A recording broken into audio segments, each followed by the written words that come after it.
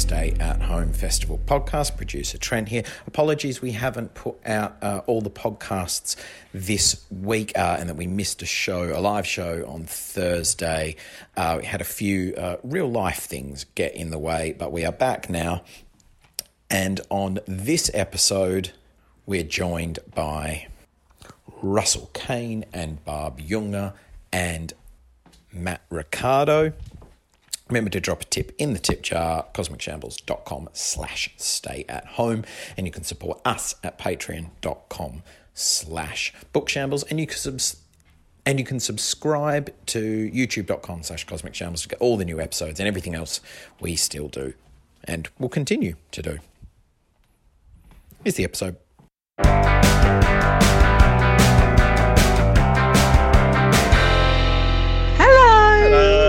Good morning. And, Good morning. Welcome to the Shambles Stay at Home Festival. How are you, Josie Long? Your hair looks great, by the way. I just saw you just do a little bit of on camera. That's good. It's called unintentionally growing out your fringe, and so I get to kind of curve it round, which is a delight. Oh, I'm all right. A really, really delightful thing happened over the weekend to me. Can I tell you? Yes. So I was cuddling my daughter and I said, I love you. And she said, I love you too, Mummy. For the first time. Because you two have not been getting on, have you? No, we don't get out. We've not gone on until now. Disaster. And it's just nice that she's finally decided to bury the hatchet and behave a bit more maturely about things. Also, I remembered that when she was born, I bought a paddling pool, which in our old flat, we didn't have any outside space. So God knows what I thought I was going to do with it. And yesterday when it was sunny, we've got a very little garden and I put it out and she sat in it for an hour. So, I mean, I simply couldn't have had a better weekend. I can't imagine any other circumstances that could have been better. How are you? Oh, good. And it's I've been enjoying, in terms of that family thing, the thing that I enjoy, we do exercise together, my son and I, every day. And he saw me on my 50th birthday. I was on tour with Brian Cox and we were in Aberdeen. And suddenly my wife and my son and one of my sisters turned up. It was all a kind of surprise. I didn't know about it. And Brian and me always went out boxing on the beach. That's the way you stay contented on a 100-date tour where you're working in close proximity with someone, is you punch each other every day, but in a very kind of specific and fashioned and controlled manner.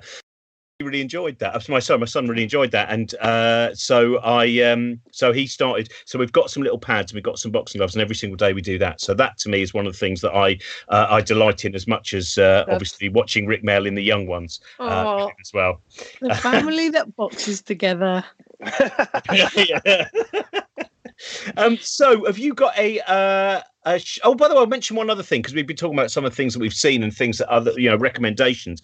Can I watched it again for a second time at the weekend, and I really think it's a magnificent film. And if you're sometimes a bit of a kind of, snob like me, a little bit like, I mean, the thing that I love about Tarkovsky is it's so long and so little happens. And that is one of the reasons I love Tarkovsky as well. I really do. But I love War for the Planet of the Apes is just a fantastic film. So if you're someone who sometimes thinks, I don't really think that the thriller or action genre is, and then obviously you can, Mad Max Fury Road's magnificent, Logan's magnificent, but War for the Planet of the Apes has an amazing score, fantastic performances, and is a very beautiful film.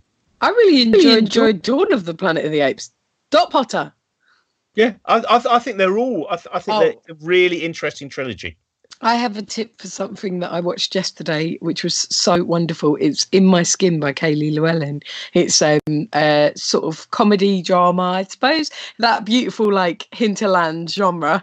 And it's on the iPlayer. It's on BBC Three, and it's about a teenage girl growing up with difficulties at home and trying to sort of live her life despite it. And it's really, really beautiful and funny and great. And the performances are great, and the writing is great. I loved it. And it's only 5-part, but obviously you assume it's going to be 6-part because it's 5 half hours. And so when the 5th one was finishing, I was like, wow, this is so interesting. Like, it really feels like the end. How are they going to do another episode? I can't wait. And then I was like, no, I felt genuinely robbed of the final episode. Oh, I can do a 5 episodes. 10. If someone in the house goes, let's start watching this, I go straight on Wikipedia, look what happens in episode 10, so I won't tell you. But frankly, it doesn't look like it's going to be a satisfying ride. What is your show and tell? Oh, God, sorry. So this, as you'll see, Josie Long, heads up breaststroke, Series B, Gender F, race number 86, assembly time. It's the UK Cold Water Swimming Championships from 2011. Now, as you can see, I was in the final there, not in the heats. Yeah. And the reason for that is not enough people wanted to do the race to have any heats. And I would say, if you'd like to become, as I am, an accomplished athlete, choose something everyone else hates. Because you will forever remember that you're in the final. Now, Robin, you may be thinking, were you so bad that you took a full minute longer than all the other swimmers? And to answer that, I would say, yes, I was. Was it so embarrassing for everyone that they had to delay the next race? Yes, it was. They can't take it away from me. They can't take it away from me. What was your show and tell? Do you know what I would say? I am very similar on sporting achievement to you. The only team I've ever been in at school, I was in the third 11 cricket team. The third 11. The reason for the third 11 was only 27 boys signed up to do cricket. So that already meant there were only 5 of us officially. Then they managed to drag together 6 other people. And once we had a 4-hour trip to another school to go and play a game. We were all out in 15 minutes. They got our score in 4 minutes. And frankly, our teacher was not happy in the minibus. What I was going to... I'm proud of myself. No, I was on the netball D team, which means that I was in the bottom 21 to 28 girls. And the D team, and do you know what? We really lived up to that name. So much more time for the library. Lucky us. My show today, I was going to show, because they showed Villain over the weekend, Richard Burton, Ian McShane gangster movie, very interesting movie. And I couldn't find it. I tried to have it today. My dad, the only auction he's ever been to, and the only thing he's ever bid on, and he bought it for me, is Donald Sinden's shooting script of the film Villain. So that was a show and tell the other day, another day. But for the time being, I just thought I'd show you Kurt Vonnegut. This is a lovely Kurt Vonnegut doll that I was given by someone who's regularly comes to gigs and regularly comes to the 9 Lessons of Carols for Curious People. And so here is Kurt Vonnegut, my show and tell. There is no more to say than that. You know the meaning. Oh, that's fun. Really fun. So Today we are joined by Russell Kane, comedian, author, broadcaster. I always hear adverts for your podcast, and it's always you saying, with the podcast, millions of downloads. Not going to be, I can't remember how you say it, but I always enjoy hearing your voice. They otherwise they're coming for the license fee if I don't brag. Everything on the BBC that's successful, I promise you, my producer team are like, make sure you say we're smash hit, make sure you say we're top 10. They're very, very proud of that. I liked it. I was like, that's nice. It's nice hearing the voice. It gets me into a lot of trouble, that show. I almost dread an episode coming out. Elvis has come out this week, and the more sort of loyal following people. We're talking about the show Evil Genius. Sorry. Yeah. Well, so we take taking down sacred cows, isn't it? Or up sacred lizards. So sometimes we'll take people like Bernard Manning and keep throwing glitter at them till the panel can't take it. You know, we do episodes in both directions. But whatever happens, my family and everyone around me get very well wishes every Wednesday when they come out. Can you imagine? Who's been the hardest? Wished away once a week. Who's been the one where you're really trying to find that angle? There must be one where you feel a level of kind of nausea and a tightening of the stomach as you attempt to. In which direction? I mean, the Bernard Manning episode was tricky. Obviously, I come from the University of lefty comics, so I have to try and be neutral. So I had an idea before we started the record. I told the audience it was a warm-up, that I come and warm the audience up, which I never do, really. For Evil Genius, having to be a live episode. And I just did, not the racist or really offensive ones, but I did do 10 minutes of Bernard Manning jokes. I said I was trying something new, reading out jokes. We recorded them laughing. And then we sat down for like the cultural discussion about the nature of funny and blah, blah, blah. And then halfway through, all this audience were very comfortable and knew how they felt. I dropped on them. They'd been laughing and clapping at the material of Bernard Manning at the top. It's quite a good experiment. It wasn't very popular, as you can imagine. That's interesting. I think I wouldn't. I don't think I'd have a problem with Bernard, though. You know, I think I could do it. But some of the characters you don't. Would she like it? But some of it, I mean, some of the political people that you have to deal with, some of those kind of cultural, there must be. Well, I suppose you have the other side of it. Then people that you adore, that you are dragging into a mire. Who is the hardest to do that with? I think the episode I struggled most to get a handle on anything bad was Amy Winehouse. And in fact, it wasn't the most successful episode. We went down the route of, she was one of the sort of original people that glamorized toxic love and sort of junky, messed up, toxic dependency. And she put it out there in a PR. So we tried to go down that angle, but it sort of fine. Just looked at might have looked a bit mean-spirited. It was still a very interesting episode. I think sorry. Oh no! I was just going to say, how did you think of the idea? Was it that you found one particular person that you were then really shocked at kind of understanding more about? It's so I get Radio 4 because at Radio 4 I represent diversity because I sound common, so it's great. So I get loads of work over there, and so I had a meeting and I'd like my I'm like 100 miles an hour PDF document. This is why the idea works from advertising day. This is the format points. I'm really over the top, like slick oil man.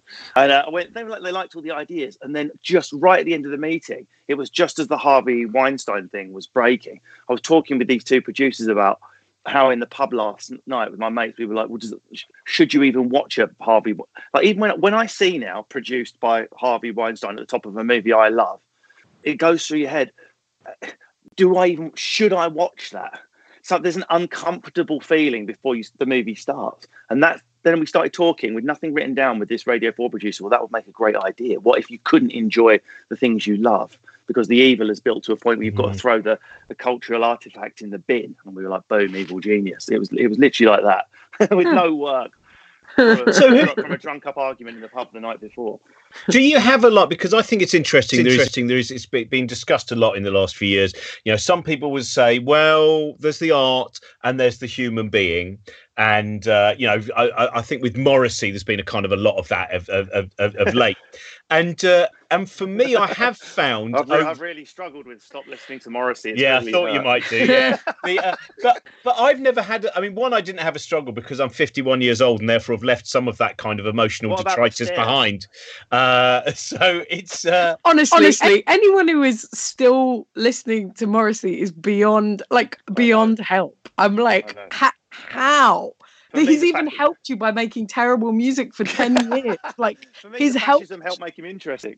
Oh, you see, I don't think. Weirdly enough, I don't think it's terrible now. But I don't really listen to it because my thing generally is. I have to be fair, I haven't listened to it. Well, I think you're going to be a journalist at this rate. I haven't watched the speech, but I think the speech was very important. Yeah, I'm very angry about this play. I have no idea what it's about, but I've really had to fill 500 words by Monday.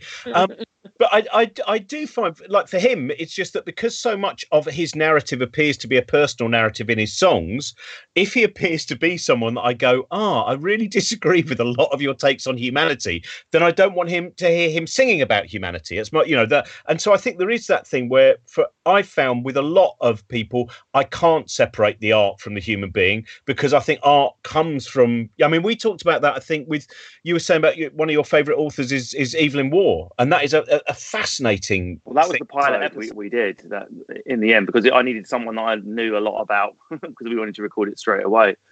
But funnily enough, I'm not name dropping. I just happened to be on a program with this person. I was sat the backstage bit with Andrew Motion of all people, and he said to me that poetry and stand-up are about the only two things he could think of where the person is the vessel for the art. I was surprised because to me a poem is a thing which sits separate, like a book or a play or a painting. Indeed, we've just done Picasso, but he argued strongly against that and was like, no, that a poem also is you. It's completely you. You're completely naked when you tell a poem. So could it be the closer the person is to the art, then the more we're likely to reject the art itself if we reject the person? which is why those horrific sculptures are still outside the BBC. I forget what the guy's name is. Eric Gill. Eric Gill, yeah. That's just astonishing when you start looking at finding out about him and being like, this is too much. I mean, this is too much to bear. Unreal. You wouldn't have wanted to be an animal at his farm. Leave it there. I was wondering. I mean, talking of species barriers, he had none. Yeah, I remember the first time I read a biography of him, and the first page you go, he sounds like a quirky man. Oh, this goes beyond quirk now. This has made a leap beyond quirk. Which is why all biographies should just be one page. Yeah. Oh, you're a nice child. I can't wait to hear the Morrissey Eric Gill album. He's friends with a chicken. Oh, God. I wanted to ask you because I loved your book, and we've talked about it before, Son of a Silverback. But I was thinking about your father, who, for those people who haven't read the book yet, your father was very manly, wasn't he? He was, in terms of that idea of it. And I wondered what you feel he would have done in terms of currently in this climate with the pandemic, what his attitude would have been towards what's going on. I think, to be fair to a lot of people, even me, I was in Tenerife in February, for God's sake. I was on stage on March the 10th. And I think I even said, obviously I'll follow the government guidelines, but so long as the theatres are open, I'll be on stage. I thought that was the right thing to do. So to be fair to all people, I don't think many of us really, really knew the shape of this thing till about March the 20th. So were my dad still alive, he would have been one of those, I've done this, I've been through that, I've survived this, I've survived that. A lot of the very old people, I'm lucky enough to have people in that generation alive, grandparents. We've got a fair few between us, me and Lindsay. They're the ones that not staying. So we're staying in to protect them, but there's a lot of them getting on the bus because it's what they've done since 1970. So Lindsay's 94-year-old granddad is like, he's Ukrainian. I will go to Morrison's. I've been to Morrison's every week. So they feel invincible by dint of how long they've been surviving stuff. It's very curious. So I don't know if my dad would have gone as far as 5G conspiracies. He probably would have done a bit of Chinese blaming. He would enjoy it. Anything slightly right-wing he would have enjoyed. I think he would have liked blaming China. Probably would have got into that. Yeah, I think it is fair to say that it's only really in the last 2 weeks that the message has properly. We would send. There were a lot of mixed messages. There was not a full. I mean, we did a COVID-19 kind of special yesterday with 4 scientists, and one of them. I read an article that he wrote at the beginning of March, and it was very clear to a lot of people in research at that point something needed to be done, and this was not going to be a normal situation. And yet that message, I don't think, actually got through or was properly delivered really until the 23rd, 24th of March, maybe something like that. That's very heartbreaking for me because I do feel like the government let us down massively, and that they've known since January that this was something to look out for, and for whatever reason they've let us all down, and now they're setting us on each other because people in inner city London are going to parks. Like, it's very upsetting. It's really and hard. Also, I mean, it's all very well for people like me saying stay indoors, but so many people, particularly where I grew up, they don't have gardens. Some people don't even have, they've literally just got one room and tiny box bedrooms, so they're all sat in a flat. I grew up in a council road. You don't have the space. I was lucky I had a garden when I was growing up, but lots of people don't. So the only reason I'm annoyed with all the sunbathing people is if they do go even stricter, they're going to take away the little bit of 30-minute walk that people need. People like my brother, of course, but they're in assisted accommodation. He's all he's got is his room. He doesn't even have a reception. Yeah. But of course, that's that. The reason I'm saying is I think that they're deliberately putting this focus on people so that they can say it's the fault of, straw men that they say are doing this, that, the other, and get people very angry at them because nobody wants to let down doctors and nurses and nobody wants to spread the virus. And so people are kind of projecting because they're bored in their houses and they're kind of attacking out. But actually, it's largely created. It's not really the reality that there's people really flouting stuff. Anyway, we all know this is a sad conversation. I want to ask you a little bit about what you are up to in this time. Like, do you have a very strict routine? Are you doing different things every day? What kind of I'm trying. Well, we've got a 4-year-old, which is, as you know, so evil. It makes coronavirus it's so intense, isn't it? I mean, speaking of going outside, how do you not go outside with a child? They have to go outside. They're like a dog. I'll tell you who does need attacking. All the people that lie and say this is as hard as it ever gets. Next year, when they're 5, it gets slightly easier. those layers, because all it is another hill. You pass the third birthday and it can't be worse than this. And of course it's worse when they're 4, because they're now can ask questions and question things.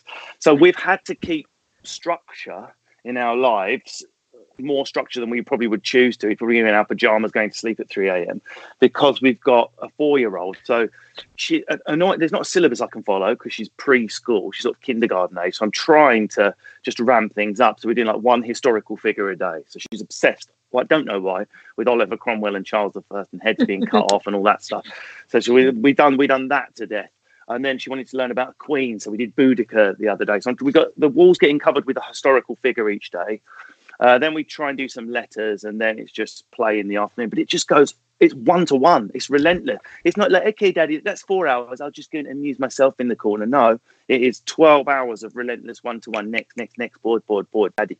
So that most of my day is spent with me and Lindsay juggling how to amuse Minna. And we've fallen slightly, if I'm completely honest, I'll probably get in trouble for oversharing. I don't know if this happened to other couples. We're falling into a 2 and 1 pairing all the time. So one will run off and have some me time. Yeah. Like, this will be my me time today. This is it. Yeah. And then after this, because I've done this and Lindsay and Minna have been together, then I'll crop a Russell and Minna session after this, and Lindsay will do some press ups in the garden or something. So we're falling into a 2-1 pattern, which probably isn't very healthy, but it gives someone a breather at all times. Yeah, I'm trying to watch a movie once Minna goes down as well. Watch.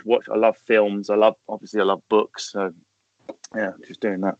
I like Alice Lowe, the brilliant writer, director, and actor. She put up a comment on Facebook yesterday, just saying, people keep asking if I'm getting loads of writing done. Yes, loads. The 2 children I live with pretty much keep themselves to themselves. I respect their boundaries. They respect mine. They're obviously people I don't want to interfere with their projects. I've got a 4-year-old that just had a fit all of the time at 4. So what did I do? I didn't even have the argument. I just got the bottles out, washed them, and gave them in the box. That's yes. It. So much of my life in the past week, especially, has just been like, okay, that's what you want. Great. Yes. You're the boss. Isn't that liberating, Josie? When you just go, do you know what? I'm actually care and let. So she poured water all over the floor the other day. I'm sorry, Danny. Went, I don't care, and leave it. Leave the water on the floor. Leave it to stain the floor. It was like a cloud lifting. I genuinely didn't care about my floor being ruined. It was great. Obviously, Lindsay came down and then kicked my head in. But up till that point, it was so liberating to genuinely stop caring about anything just for a day. You were going with the flow of chaos. You were embracing chaos.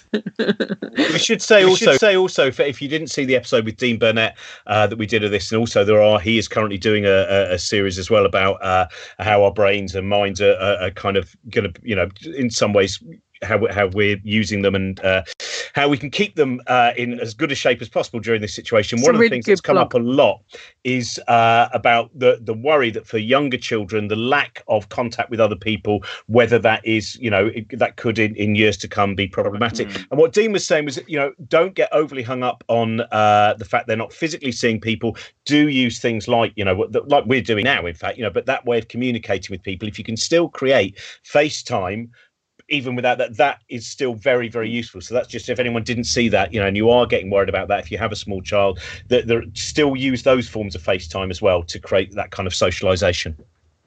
There we go. It's just me saying something normal there. I'm not doing silly voice. I haven't done any silly voices of any of this. I'm going to start that. I'm saving that for the 4th week to start doing it again. Russell, have you got a show and tell for us?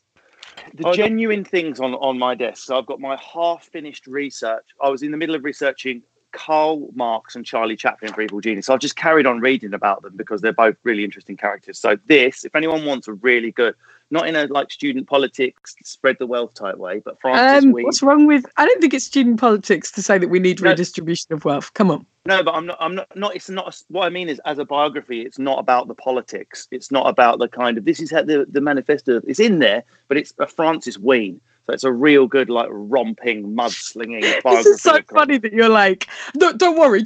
You read it, you won't be left wing. Look, it's by Francis Wheen. Dude, a lot of people will read that and go, Karl Marx is not for me. But it's his life is an amazing story in itself. Mixed with, we're allowed to like what we like. No, Josie, I think you'll misunderstand that. No, I know. I'm just, I'm getting worried that you're getting now, you've been that first march you go on when this is over is going to be the volume is going to be wonderful. I don't go on marches anymore. I've got a child. I tell you, just talk about the politics for a second.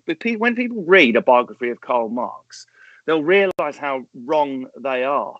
It's so rational and reasonable, a lot of the stuff he says. It's just been commodified and sold back to us and told in a way that isn't. No, people may laugh, but when you read it, a lot of it is just bloody common sense. Anyway.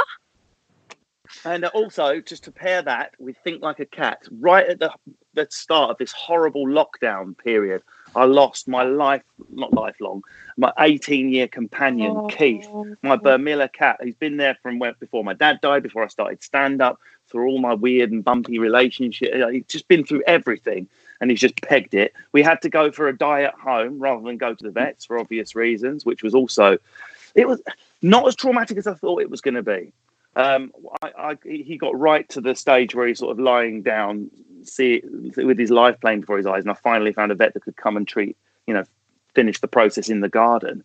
But now I've seen that, it's sort of changed my mind about, when a cat, a lot of owners are like, my cat limped last week after the vets, whereas I let him go right to the end of the life. Anyway, if I can find, I found a breeder near me, a cat breeder who's a vet, which means I can safely acquire a new kitten during lockdown because she will come to me and everything.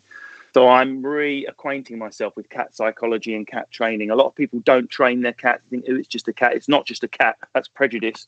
It can be trained just like a dog. And also, lastly, one of the reasons I'm such a Monkey Cage fan and in our time with Velvet Bag, I've gone down the nerdy, let's understand COVID, let's get into the science of it, what else is there to do, and managed to acquire some antibody tests, very similar to the ones used in Taiwan, Singapore and Hong Kong, but provided by it is a UK Queen's Trust certificate art bank supply. This is before everyone, 2 weeks ago, when everyone said antibody tests of the future. So I was laughed at by all my friends. You can't get them now, obviously. So I obviously immediately did an antibody test, just hoping that I would come out positive, because that would mean I would like to be like delivering groceries and stuff like that. The reason I'm not doing it is I'm like, what if I accidentally pass it on to someone vulnerable when I'm helping out? But also, we should say that even the current test, there is nothing that is as far as I know, again from the conversation we had last night, there's nothing that is 100% accurate. No, these are about 80%, so 80%. Yeah, so it's very, you should even then it's just be very, very careful with those. It's just home tea. You do a little lancet. Pinprick of blood comes out, you put the blood on, you watch it develop, but it comes out negative. As I say, only 70-80% reliable, but hey kids, you've got to have a hobby. So Karl Marx cats and testing antibodies. Each time we come back for everyone. Paler and paler. Have you done the test? I did the test 27 times today. I thought when you were going to say about 2 weeks ago, I thought you were going to refer to the Queen's Trust element. I thought you were going to go, I know about 2 weeks ago, no one liked the Queen, but last night, because she started singing again, everyone loves her. It was a rousing speech, wasn't it? But I wouldn't know. You've got to remember, Lindsay's both 94 and Ukrainian, meaning he got it from the Russians and the Germans. So many times he's told us what he went through. I won't even describe it on here. It's so heavy. So I know what she's trying to do, but staying in your lounge playing PlayStation, as admirable as it is, Darren, I'm not going to draw an equivalence with my Lindsay's granddad who fled Russian famine and German fascism. Call me old-fashioned.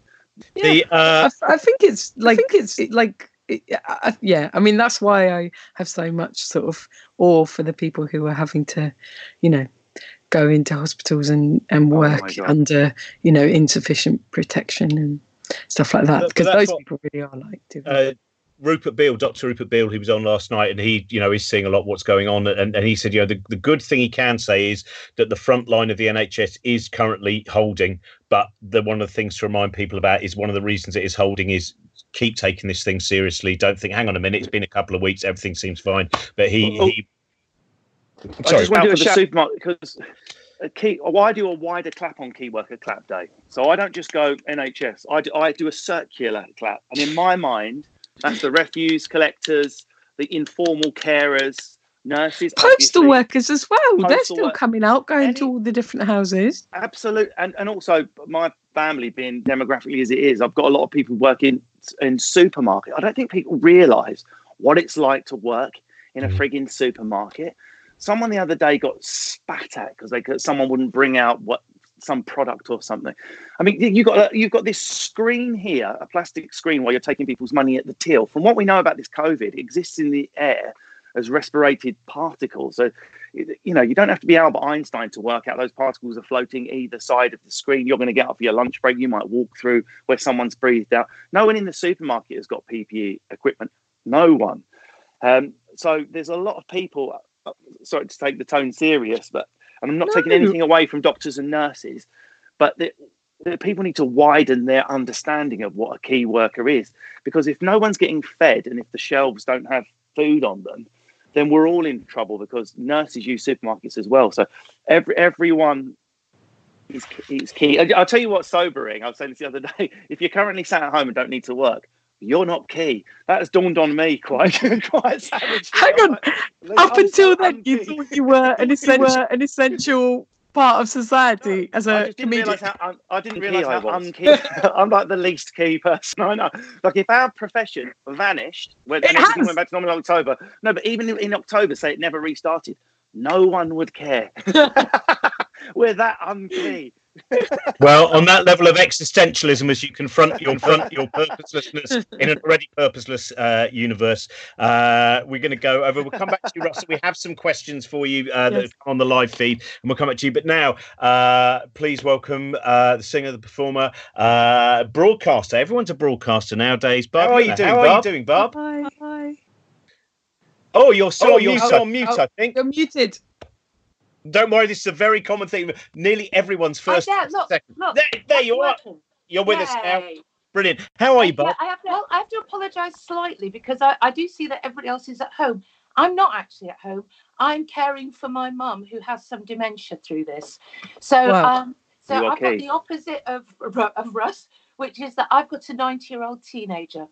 So I'll say things like, right, Mum, no, you can't go there. And she'll throw something down and go, why not?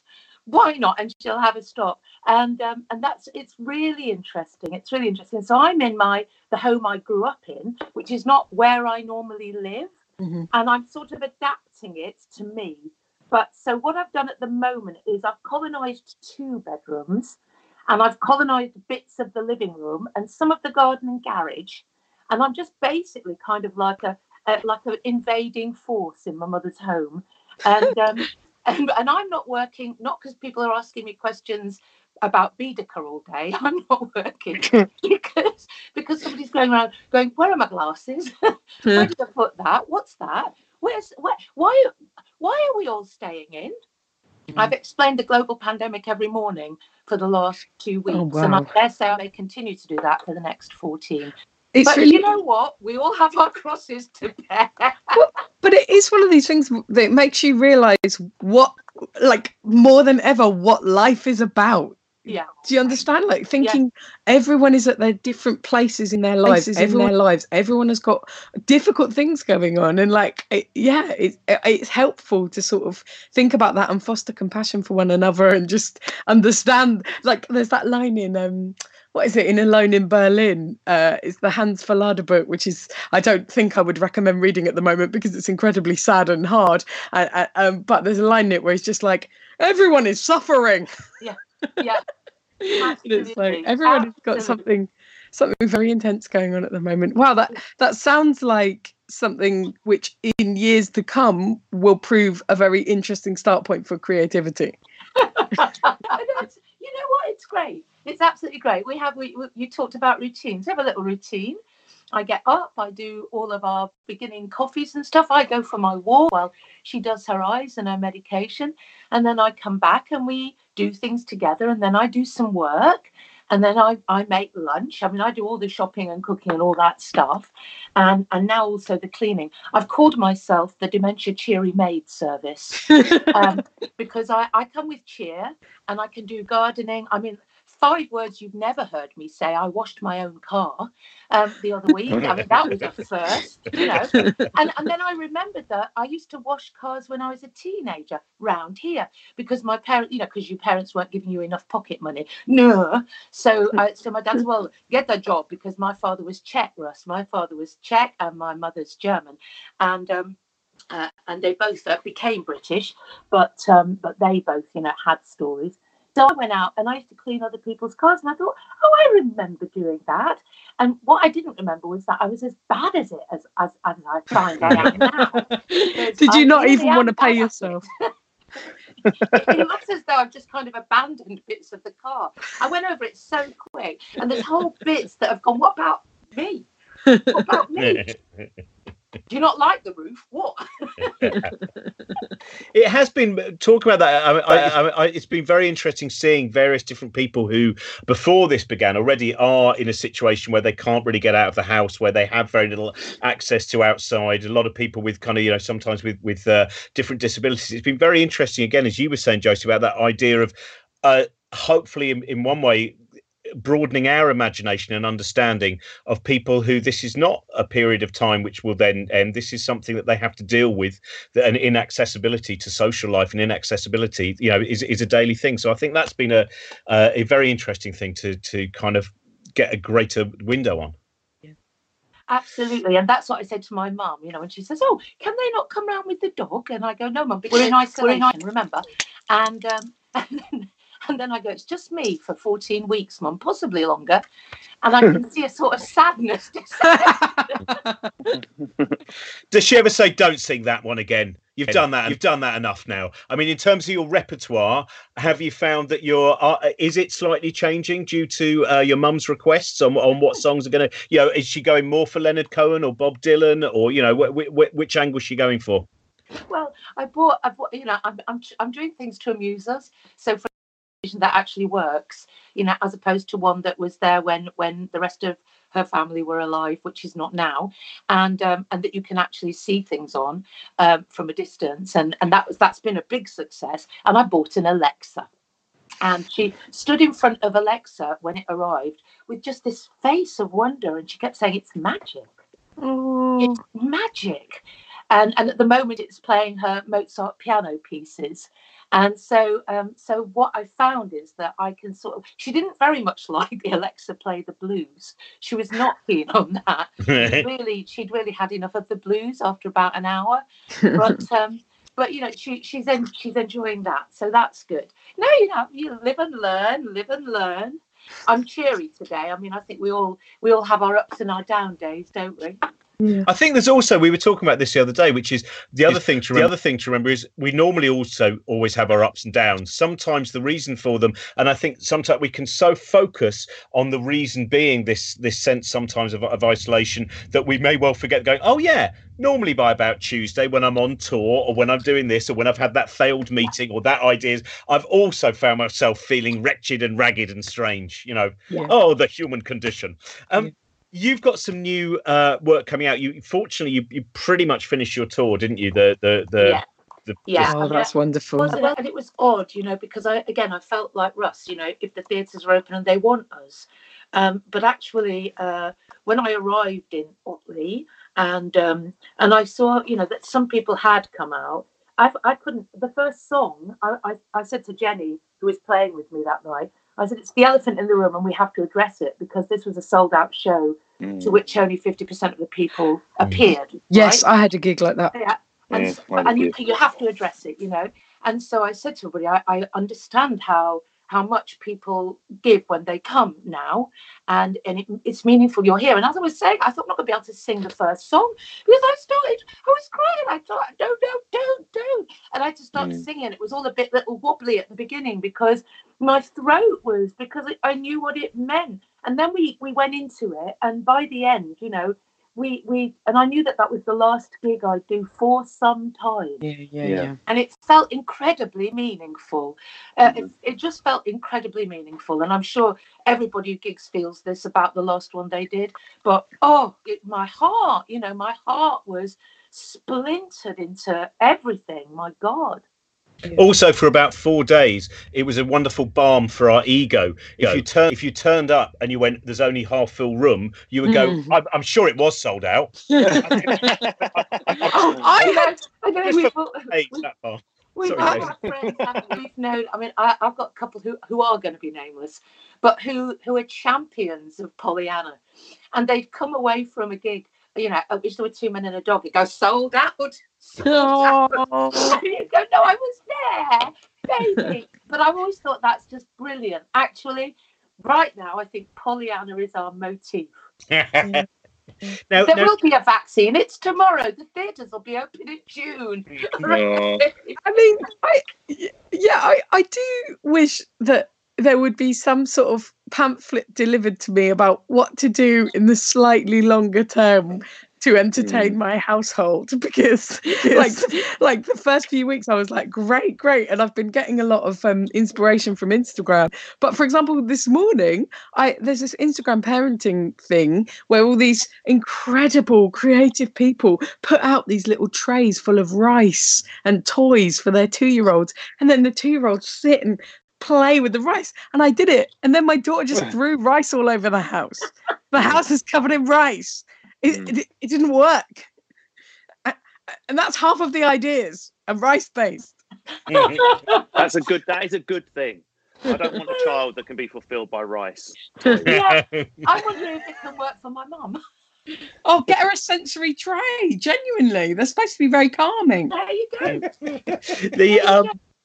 We were because you mentioned Otley, which is I presume the courthouse. Were you at the courthouse, which is a wonderful venue? And we will just quickly mention that the tip jar that we have on this show is basically we're getting a fund together to first of all create some kind of safety net for some of the performers, the artists, musicians, etc., who will have no work for at least the next 4 or 5 months. By the looks of things, it's going to be quite a long time. And also we are trying to make sure that we're getting enough that we can also give some of that to some of the art centres, some of the smaller places. As Josie and I have often mentioned before, very often they're not just an art centre in the evening, they are also somewhere where many local groups meet, and there's lots of kind of socialising. So we're hoping to make some money we can share with places like that, the Rondo in Bath and other venues as well. And the Little Angel Puppet Theatre. Oh, Ronnie Drew will be glad to. Ronnie Drew, who started that. I don't know if Ronnie is absolutely wonderful. We did a book shambles with him a while ago, and has written a wonderful book about his journey into puppetry. And we managed to do a whole podcast without even getting around to the fact that he worked on Labyrinth, with David Bowie. Yeah. We never got round to that. We were still in Bungle and Zippy before we got there. What is the point of me? Any of us? Yes. Well, I'll be dealing with that later on. I'm talking to a philosopher, so I'll come back with an answer tomorrow.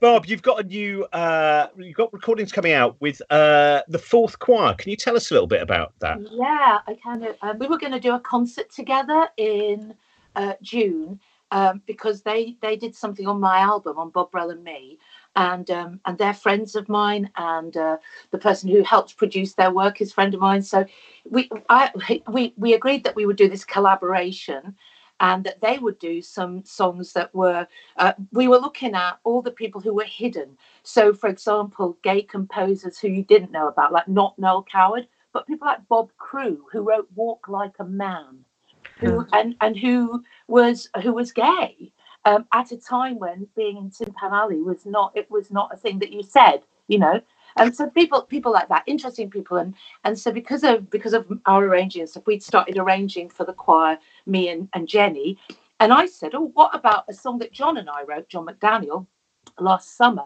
and John did a vocal arrangement of it, and we wrote this last summer, and we went in before everything went crazy. We went into St. Silas in Kentish Town, and I now remember that with the most enormous joy, because we were all in a room together. 30 singers and the recordist and the bass player and Jenny on Dudley Phillips and Jenny on keyboards and Dominic conducting and the singers singing and me, and we recorded it live as a sort of calling card for this upcoming concert, which now probably won't happen when it was supposed to. And anyway, when I finished it, we started to mix it, and things started to be getting strange in our society at that point. And I played the mix to people, and people would go, "Did you write this last week?" And I'd go, no, I wrote this last year. And they go, well, how did you know? And I go, I didn't. I wrote this last year. And they go, well, you do need to put it out. And I go, well, we are actually. We were going to do that anyway. So that's what's coming out on Friday. And Nate did a video. I mean, we're just a cottage industry now. We're remote people doing all this remotely. Nate made a beautiful video using pictures of the choir that were taken on the day. And Steve Ullathorne's picture of me. We all know Steve Ullathorne, magnificent Steve Ullathorne. And all the pictures I've taken on my walks and travels for years, pictures of the world. And it's out there on YouTube in my troubled days. Cool. I don't want to put you under any pressure, but would you like to sing something a cappella for us? Yeah, do you know what?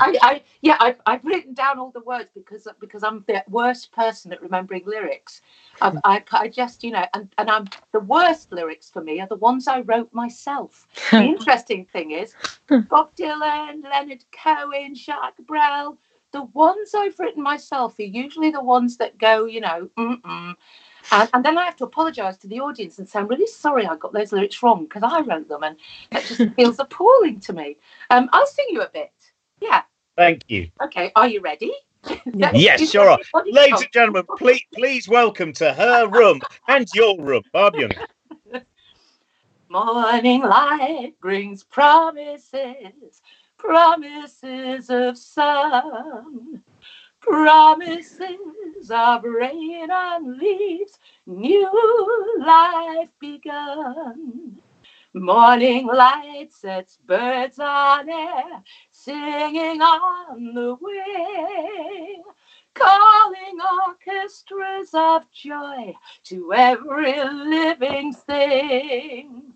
Flowers open, softly smiling. In these morning rays, all of this can keep me walking in my troubled days, in my troubled days. All of this can soothe me in my troubled days. Rippling sand. Oh, it says loads more. I haven't got to the sad bit yet. I haven't even got to the sad bit. Don't give up now. But what's lovely is on the video you'll hear me with the fourth choir singing this as a duet. That's the verse I sing on my own, and then they duet with me. It's not like Barb and some backing. It's me and them in full voice, and I'm incredibly proud and thrilled to be able to have that out there in the world right now. Thank you so much, Barb. This is we will put up links to all of your work as well. Everyone go and look up Barb Jungr, and we will make sure that those are attached to all of this as well. And so that becomes actually available on Friday. Is that right? Or that's right.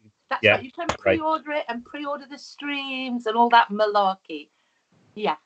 Well, this is a great thing. Again, everyone, I'm sure watching this knows anyway. But at these times when you can't get to gigs, if you're still after something, try and find those different places that you can buy the work of people to keep them going as well, so they can still keep creating things as well. I know we're non-key workers, Russell is in, but hopefully every now and again it does give us. There is a pragmatism to bringing joy every now and again. And also, music is key, Robin. Music is key. Also.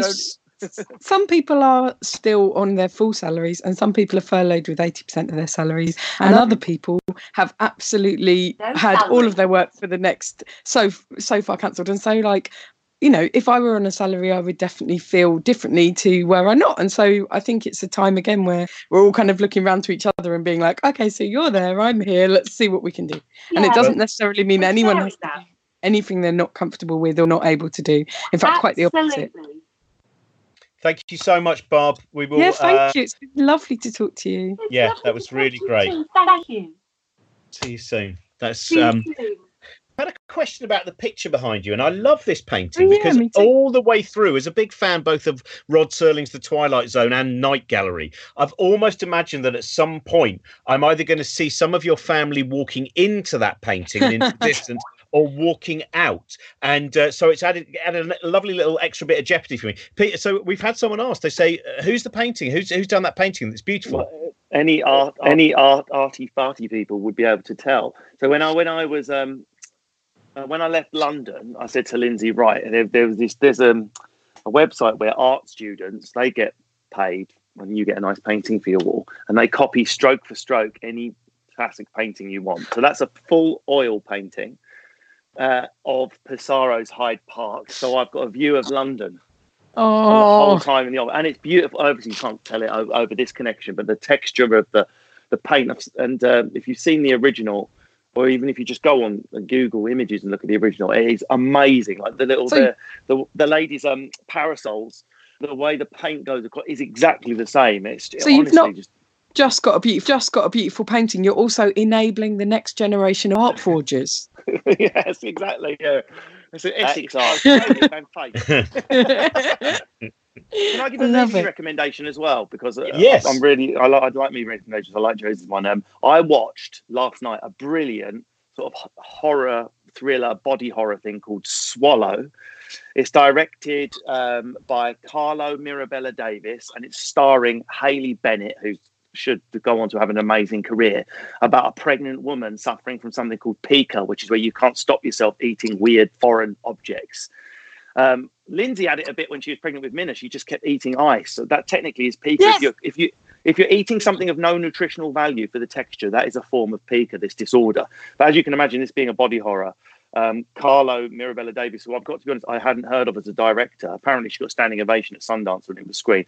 Fantastic. Hour and 30 minutes. Even if you're knackered because the kids have ruined you, you've only got 1 hour 34. Brilliant horror length. Give it a watch. A small F feminist film. Everyone will love it. It's fantastic. I should bet, because you mentioned that as well, you mentioned there about during pregnancy, as I mentioned Alice Lowe already, I will for anyone who's never seen Prevenge. Alice is part of a really great group.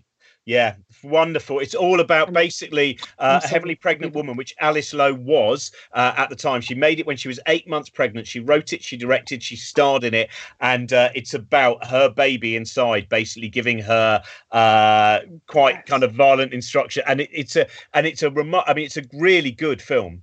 All the work that I've seen her do, and also the stuff she's done with Steve Oram and Tom Meaton and all those, is brilliant. But when you sometimes watch it and you go, and she was 8 months, like there's a couple of times where there's a bit where she's climbing through a cat flap. And I remember chatting to her and she went, yeah, it was weird filming, because every now and again I'd suddenly go, no, I think we should use the stunt double for this. Like there's a couple of scenes where you go, yeah, it's a remarkable bit of work. And she's someone who all of her work is worth paying attention to. It's worth saying, like, these 1 hour 32 hour films, because a lot of the films me and Lindsay have always meant to watch together, we can't because we're locked down with the 4-year-old. So we want to do a Godfather night, but there's not enough gap between Minna finally losing consciousness and us losing consciousness. We never have there isn't going to be 3 hours. So we're looking for these really banging 1 hour 30, 1 hour 50 movies in and out, but nice. It's definitely not Tarkovsky. That's for shizzle. Yeah. Oh, I think you could probably do Mirror, actually. That's only about 1 minute 43. Yes, 1 hour 43, feels like rather. 2 hours 43. No, it does not. It's Derek. How dare you? Me and Derek Malcolm are going to come round your house when this is over. We better go over to Matt, because if anyone watched this knows that also our signal it lasts about an hour. And Russell, can I say thank you so much for go and check out Russell. If you do get a chance, by the way, if you've not read it already, I really enjoyed Russell's book, Son of a Silverback. It's got so many different ideas, and it's so much about growing up and family and relationships. Right. And it is very good. And it's all right if it's that old thing, I know one shouldn't perhaps use Woody Allen quotes too often, but when he said, when he watches films, he says he's like a chef. All he can taste is the fact that there's too much basil in it. And I think that's exactly the same thing with anyone who's created anything. More often than not, no one else can see the error that to you is jarring or huge. It's a really good book. True. Very kind of you to say. We're now, thank you to Barb. Thank you very much to Russell. And we're now going to go to someone who is just a remarkable, brilliant a performer who's I've been watching. He's been doing some fantastic stuff during lockdown, where he's basically had him doing shows in his back garden with his neighbours watching over the fence. He's been doing stuff with his kitchen as well. In terms of of juggling and the creativity of juggling and creating physical ideas. He is remarkable. So hopefully his image is not frozen. We're going to find out. Oh no, Matt is. What's been wonderful, by the way, you don't know this. At home we can here we can see every single person, and Matt has appeared to be incredibly stoical. He's just been watching with a beautiful motionlessness, and so it took us a while to realise that actually that's because his connection's not working. We've been frozen on his face for quite a long time, and now we have it back. Oh, my darling, stick me home. Sorry. Hey, Matt, how are you doing? You all right? All right, mate. How are you? I'm very good. You've got a backing track, by the way, from half of Johnny and the Baptists. Okay. So I just suddenly heard this bellowing, this wonderful bellowing. I thought, that doesn't sound like Matt. Matt, I was just saying, the stuff you've been putting out during the lockdown, these wonderful shows that you've been doing for your neighbours, watching over the fence and doing stuff with your kitchen as well. I mean, you are someone who... I've seen you work with audiences. Utterly brilliant what you do in its creativity, the physical comedy and ideas in your juggling, your balancing, etc. At this moment, are you finding? I mean, obviously, the tremendous restriction not to have an audience is very, very difficult anyway, psychologically and for so many other psychologically and financially. For creativity, have you gone right? I've now got this situation. What am I now going to create with the limits of these walls? Yeah, to an extent. It's weird because for me, juggling and the tricks and stuff has always just been a sort of a vehicle to connect with an audience, So without that fun with an audience, I'm kind of reduced to relying on my actual skills. So yeah, it's fun to make stuff. I enjoyed doing the stuff in my garden. That is the most I've talked to my neighbours ever. I'm a hermit, but yeah, I mean, you know this. It's partly there's the fun almost of going, well, I've got some time now, so let's be a maker and let's make things and see what I can make with these restrictions. And it's always nice to have restrictions when you're making something. Oh, she's taking the end. But then the other half of me is, I need an audience. I need to be in front of people who are shouting at me so I can shout back, and that's what I love the most. So I'm, I am, there are people suffering way worse than us, but I miss being in a dark room in front of people. It's doing something bad to my brain. Well, sorry, I'm back in the game now, having my daughter but I agree. I think if you're a performer and you've performed over decades, your whole body and brain is wired to it, and you do need it. And so even with doing these streaming gigs, it's wonderful, but it's not the same. It's not the same, right? There was a moment a couple of years ago when I was having a depressed day, and as a kind of joke, my wife just turned to me and went, "Yay, Matt Ricardo, yay!" Yeah. And it worked. It flipped a switch in my head, and I was so ashamed. But I was like, do it again. That was good. It completely worked. So yeah, I've been doing this for 33 years. So there's a part in my lizard brain that needs to be in front of people, and it's pathetic. But I think it's what we are. Yeah, it's true. It's also that's a specific kind of connection. For everyone, there are different forms of connection, and I think also it is a chemical thing, because it can be a control on. You know exactly where to funnel your anxiety. You know exactly where your adrenaline goes. You know exactly that point half an hour before a gig where you realise that you can't do too many other things because you're beginning to narrow down into all of those things. Are things that as Josie and you and I know, this is something that very often you're doing every single night of the week, and if you're in Edinburgh, sometimes 5-6 times a day. This is the rhythm of your life, and so I don't know if it's true for you guys, but for me, when I'm on stage, that's when I feel the most me. That's when I feel the most confident, the most capable, the most grown up. It's when I'm off stage that I feel that I can't cope with things, and cry.